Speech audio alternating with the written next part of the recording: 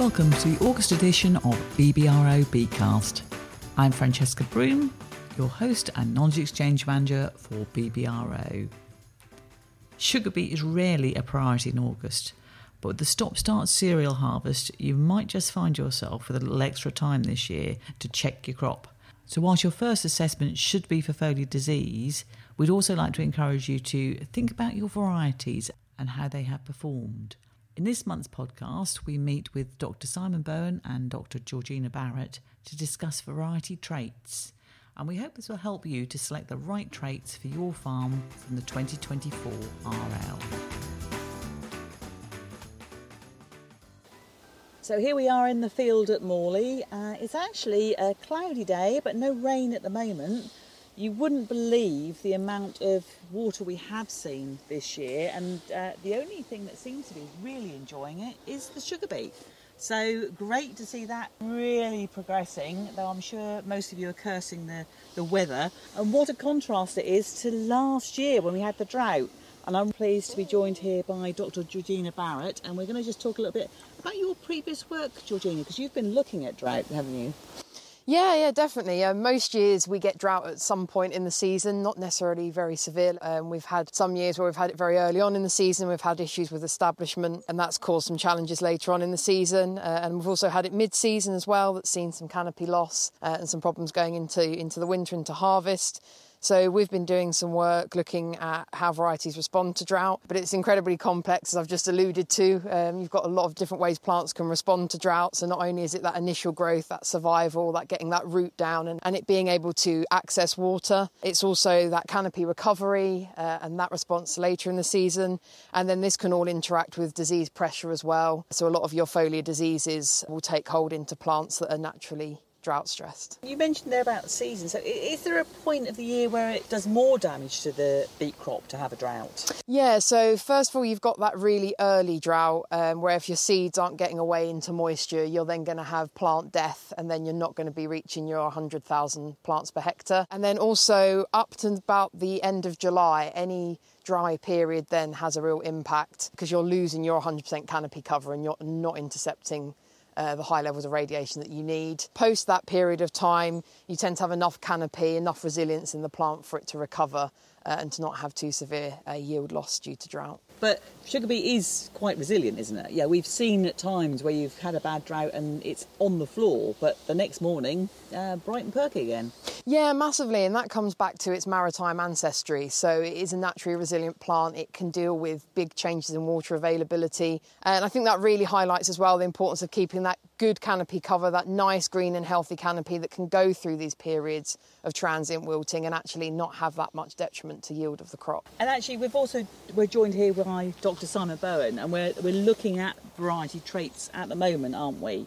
So do you want to just talk a little bit about what we're seeing for 2024, what the varieties are we've got, and what you think growers should be looking for themselves for this next coming season? So what I'd encourage growers to do is, rather than think about a variety, think about the traits they want to grow and they can use tactically on their land or their different blocks of land. George has talked about, obviously, drought, but this year demonstrates how difficult it is sometimes, and it takes a while before we collect reliable data to do that.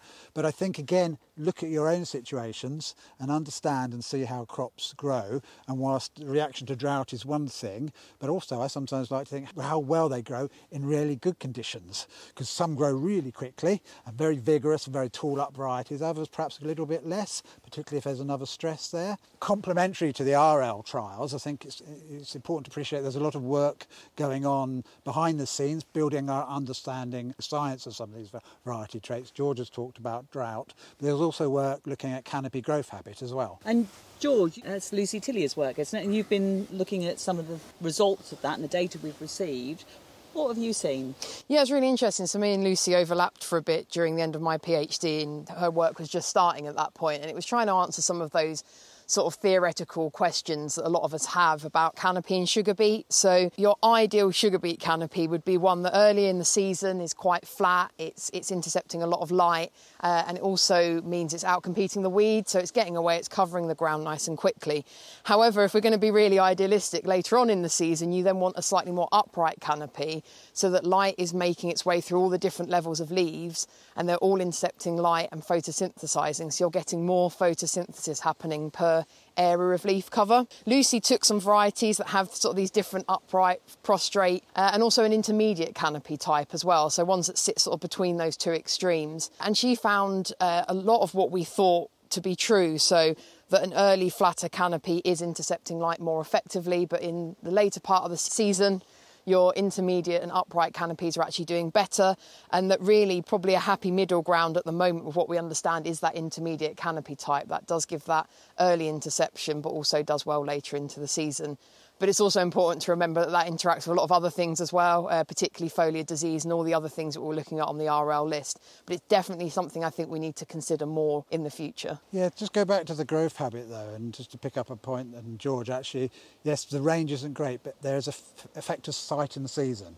And I think it's where I'd encourage you as growers to go and have a look, because actually in your situation, particularly on your soil type, you might find it grows slightly differently. We can't get away from it, but there are some genetic differences, but actually understanding how they've grown in your situation. So actually I think August is a great time to go around, particularly the crop's not, if it's not flat on its back and it's growing quite well, because you will see its kind of natural growth habit, and do some very broad assessments. And I think from what you've just said, it's not just picking a high yield on the 2024 RL. And I know that within the Beet Review article coming up in September, you've actually produced some nice little checklists for people to use. So we need to perhaps get people to have a look at that and just think a little bit more carefully about what they're putting in. Amongst all the varieties, it talks about foliar disease, not a huge standout, but a rating between sort of 2 and 7, isn't it? And that is really important, and particularly for those growers who perhaps are considering later harvest dates.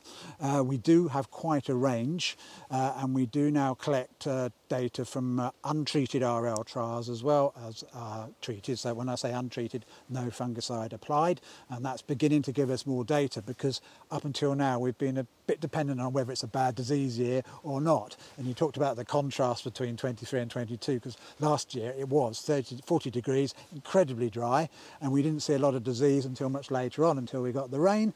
This year it's much wetter and temperature, and certainly today it feels quite humid, so we know that could encourage certain diseases. So we might see a little bit more disease this year. And actually, but using those varieties and understanding how we're going to manage that risk, I think is really important. We do, for the different diseases, rust, powdery mildew and cercospora, we do have ratings, and of course remember they go on a scale of 1 to 9, 1 being very poor, so high levels of infection, 9 being very resistant, very low levels. And I say a lot of the average points are around 6, but you will get variation for the different diseases somewhere between 2 and 8. So it's really worth understanding that and how you might use that, particularly for late harvesting. But again, just understanding the risks. So when you come to think about putting your fungicide program together, you know where your most susceptible varieties are and you can treat them accordingly. You may also know that I have a block of land which can be very wet and it's very sheltered because there's lots of trees, the humidity can be high. That can be a high risk area for foliar disease. So use your local knowledge along with the information on the varieties to make sure you get the best variety on the best bit of land. And this is what I kind of encourage people to do, to be a bit more tactical with their varieties. On the actual RL list, there's a number of other things. You've talked about foliar disease, but what about bolting? Is this something that you've looked at, George? Yeah, so the recommended list has 2 scores for bolting on it. It has the values for the early sown bolter trial. So these are trials that go in very early, which we then monitor, and we count the level of bolters. And you'll see quite a significant difference in the values you get there. And the real key thing here to take home is the big red cross. If there's a big red cross by a variety, it is not suitable for sowing before mid-March. So when you're looking at disease scores and considering everything else, when you're going back and you're really thinking about when you want to go in and when you want to drill, that is a real key consideration. And also we need to look at sort of the years gone by, because sometimes you see the red cross this year and then you've got the years, 2-3 years past, there's been an issue. Yeah, and I think that's a really good point. So when you do look at bolting, bear in mind not every winter, early spring is cold. Look at the 3-year data. I'd also add as well, use your own experience as well, because varieties like BTS 1140, whilst it doesn't have a red cross, the breeders, and our experience shows it can produce quite a few bolters, and they actually say we would prefer if you didn't do it, if you had other options. So use that experience again, look at the varieties you've got in the ground. Don't think it's been a bad year for bolting in 23, but you never know where you've drilled a little bit earlier. So use that experience as well to guide your own choice. And also, Conviso, do not drill that early, do you? It's an absolute fair point. We sometimes forget to say it, don't we? Because we assume everybody knows it. But the last thing we want is a lot of ALS-resistant weed beet causing some major problem. So we've looked a little bit about the foliar disease, and obviously we also need to look at pests. And I know earlier, George, you did mention something about good establishment of the plant. It's not just drought we need to be wary of. There are a number of pest issues in the soil that we need to be looking at. And one that I know your colleague, Dr. Alistair Wright, has been looking at is obviously BCN. You've had the chance to review his papers. What do you think growers need to be doing for control of BCN? Yeah, that's a really good point. So testing is a key one. A lot of people aren't aware that they have a BCN problem. So step number one is identify if you do have an issue with BCN. There's some fantastic varieties that are coming through now that can compete with the best of the best. So key one, if you've got BCN, you need to be growing a BCN variety, as well as the other work we're doing with drought, with the variety habits, with the scoring we do with disease. We also look at the claims for BCN that breeders make. So Alistair Wright has developed a protocol that we can use internally in which we grow these varieties and we check how they perform and make sure that they are living up to the claims. And so we've got 4 varieties of BCN on at the moment, and now is the time for people to go out and start pulling some roots and just looking, because July in particular, but obviously people listen to this in August. Now is the time to be checking. It is, but the kind of word of caution or advice, when you pull roots to look at BCN, pull them very gently. Because as time goes on, obviously, and those immature cysts, which are white, mature, they drop off the root a bit earlier. So I often put a spade underneath it and lift it. You can see them. We should still be able to see them. I was looking at some crops last week, so that was the last week of July, and I could see, and I know some of other advisors were seeing white cysts as well, and a little bit concerned how commonly we are seeing them. Bear in mind, it's been a wet year, nematodes, cyst nematodes and free-living gnomes love water, and I do wonder if we've seen a bit of a second generation infection this year. I'd love to speak to Alistair about that, because the timings of it is about right, and the rain. Some of these crops where there is high levels of BCN are still affected and they're not growing as well as they should be. I was in the field last week, there was 2 varieties, one non-tolerant and one tolerant, and it was a night and day difference. But we do have 4 varieties. We've got Daphne, which we've had for quite a while. We've now got Harrietta, which is one of the new BCN varieties on the block, and looks really good. We've got Kajana, which we've had for a couple of seasons, and we've also got Button as well now. So we've got 4 varieties, and I think it's good that we have that choice for growers, but as George says, it's test. Really need to establish whether you've got a BCN problem. And we know for the amount of sales of BCN crops that it doesn't actually cover what we think there is in the area. I mean, it's I think from one of Alice's papers, I remember seeing 25 to 30% of the area could have BCN, and I don't think we sell anywhere near that quantity of seed. We don't, and I think there's a lot of BCN problems which aren't known about, or they're not being managed. Choosing a BCN tolerant variety is important, but just remember this about the BCN tolerance. Not only do those varieties tend to yield a bit better compared to non-tolerant ones in the presence of nematodes, there is a level of multiplication, which is nematode multiplication, which they prevent as well. It varies quite considerably, but they do tend to suppress the population. Not sure I'd call it resistance. We tend to use the word partial resistance, but it certainly helps suppress the population compared to non-tolerant ones. And we all know that managing nematodes is a long-term management problem. And unfortunately, we can't do any of that through variety for FLN, can we? No. So the free-living nematodes just ride the water table.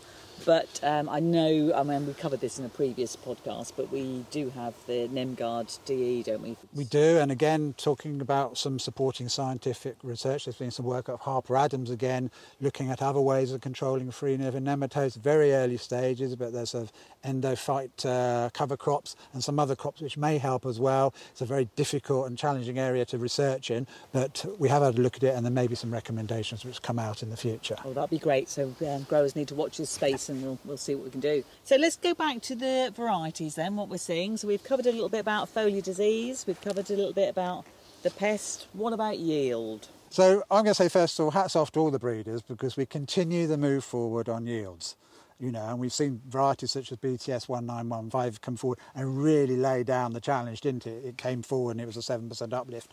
But breeders have responded, and we see some newer varieties still performing above the level of control. So yield is important, but my argument is to make sure you deliver that or achieve that yield potential. You need the right traits to almost protect the yield they can produce, because you have to remember, in RL trials we do give them the very best chance to show their genetic yield.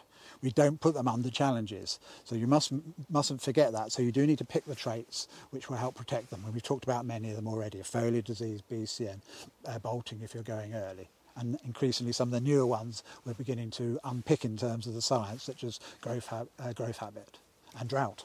And when it comes to sugar content, should growers even look at that as a measure?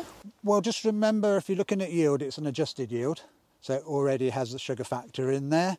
I think, though, it is worth considering it sometimes, particularly if you are in situations, and you'll know it historically, where you do produce low sugars, sometimes very light droughty soils which struggle to get the canopy. We all know the connections there. So if you are that, and particularly if you're going for an early harvest, back yourself and take a variety with perhaps a slightly higher sugar content, because it might help for early harvests.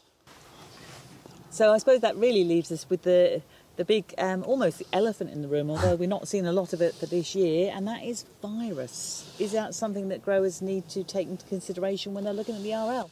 Well, it's challenging, as we know, and I mean, there is so much work going on behind the scenes to look at variety resistance and tolerance. KWS bought first generation of varieties in Marushka, which had some partial tolerance to beet mild, but there's a lot of work going on, but it's really complicated. We've got 3 viruses.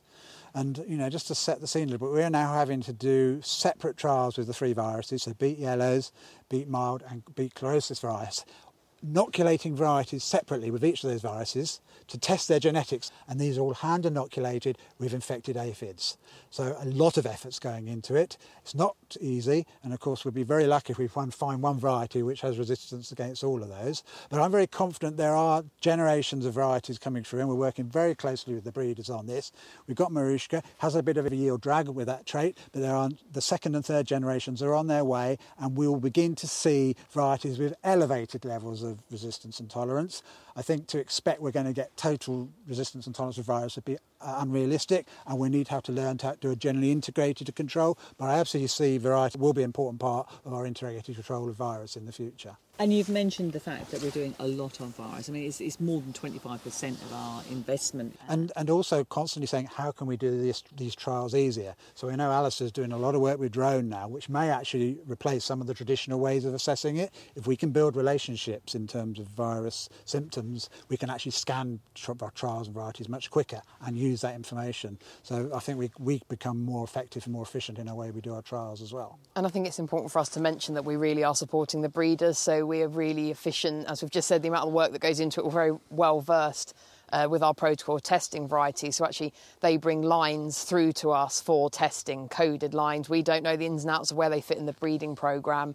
That's all confidential, but it is helping drive these changes, and it will result in varieties being available on farm. So I've only got one more challenge for you, Simon, and that is, if you had a light loamy soil and you're going to be looking to harvest end of October, early November, what would be your variety choice?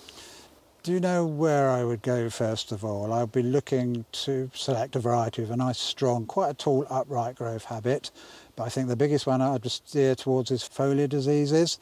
I mean, if you remember all the years we ran the BYC competition, and that was very late lifted, time and time again, those varieties which deliver more of those yields are the ones which were more robust with disease.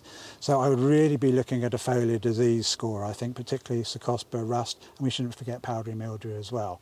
I think combining those with a really strong growing growth habit, and I'm still slightly sore of living the legacy of the frosts from last year. I want a variety which will give me some protection. So having that kind of nice vigorous growth habit not only is good for late light interception, it gives a bit of protection of the plant as well. And what would you say about growers spreading their risk and having more than one variety? I think it's important. Again, though, think about what traits and how we spread that risk. Don't spread it for the sake of spreading it. Think about where those varieties and the traits would probably best fit. It's kind of tactical thinking we haven't had to do before, but I think it's really worthwhile doing it. And I think August is a great time to go and actually assess your own crops, and hopefully you all know where your varieties are planted, and actually do some very simple assessments, as you mentioned. We can help you with that. Look at your next edition of Beet Review. We have this issue every year, and particularly in the plant clinic, where people know what varieties they've got on field but don't remember where they are. So please do make sure, if you didn't mark them this year and you're struggling, then make sure that's done for next year. So thank you both very much for joining me today. You're welcome. Thanks, Chaz. So from one damp day in July, let's look forward to a nice, bright and sunny August and even September. And in September, you can join us at the Beetfield Demo Farm events, the 12th of September at Morley and Yaxley, and the 14th of September, Bracebridge and Fotheringhay. And this will be your last chance to see the 2024 RL in action in the field. Also, as mentioned in the podcast, look out for your September beet review, because that's got a lot of information on varieties. And for those of you that are looking for your basis points, we've got a double whammy this month, because I've got the July figure, which is CP/129148/2324K, and that's for 1 point. And August is CP/129874/2324/K.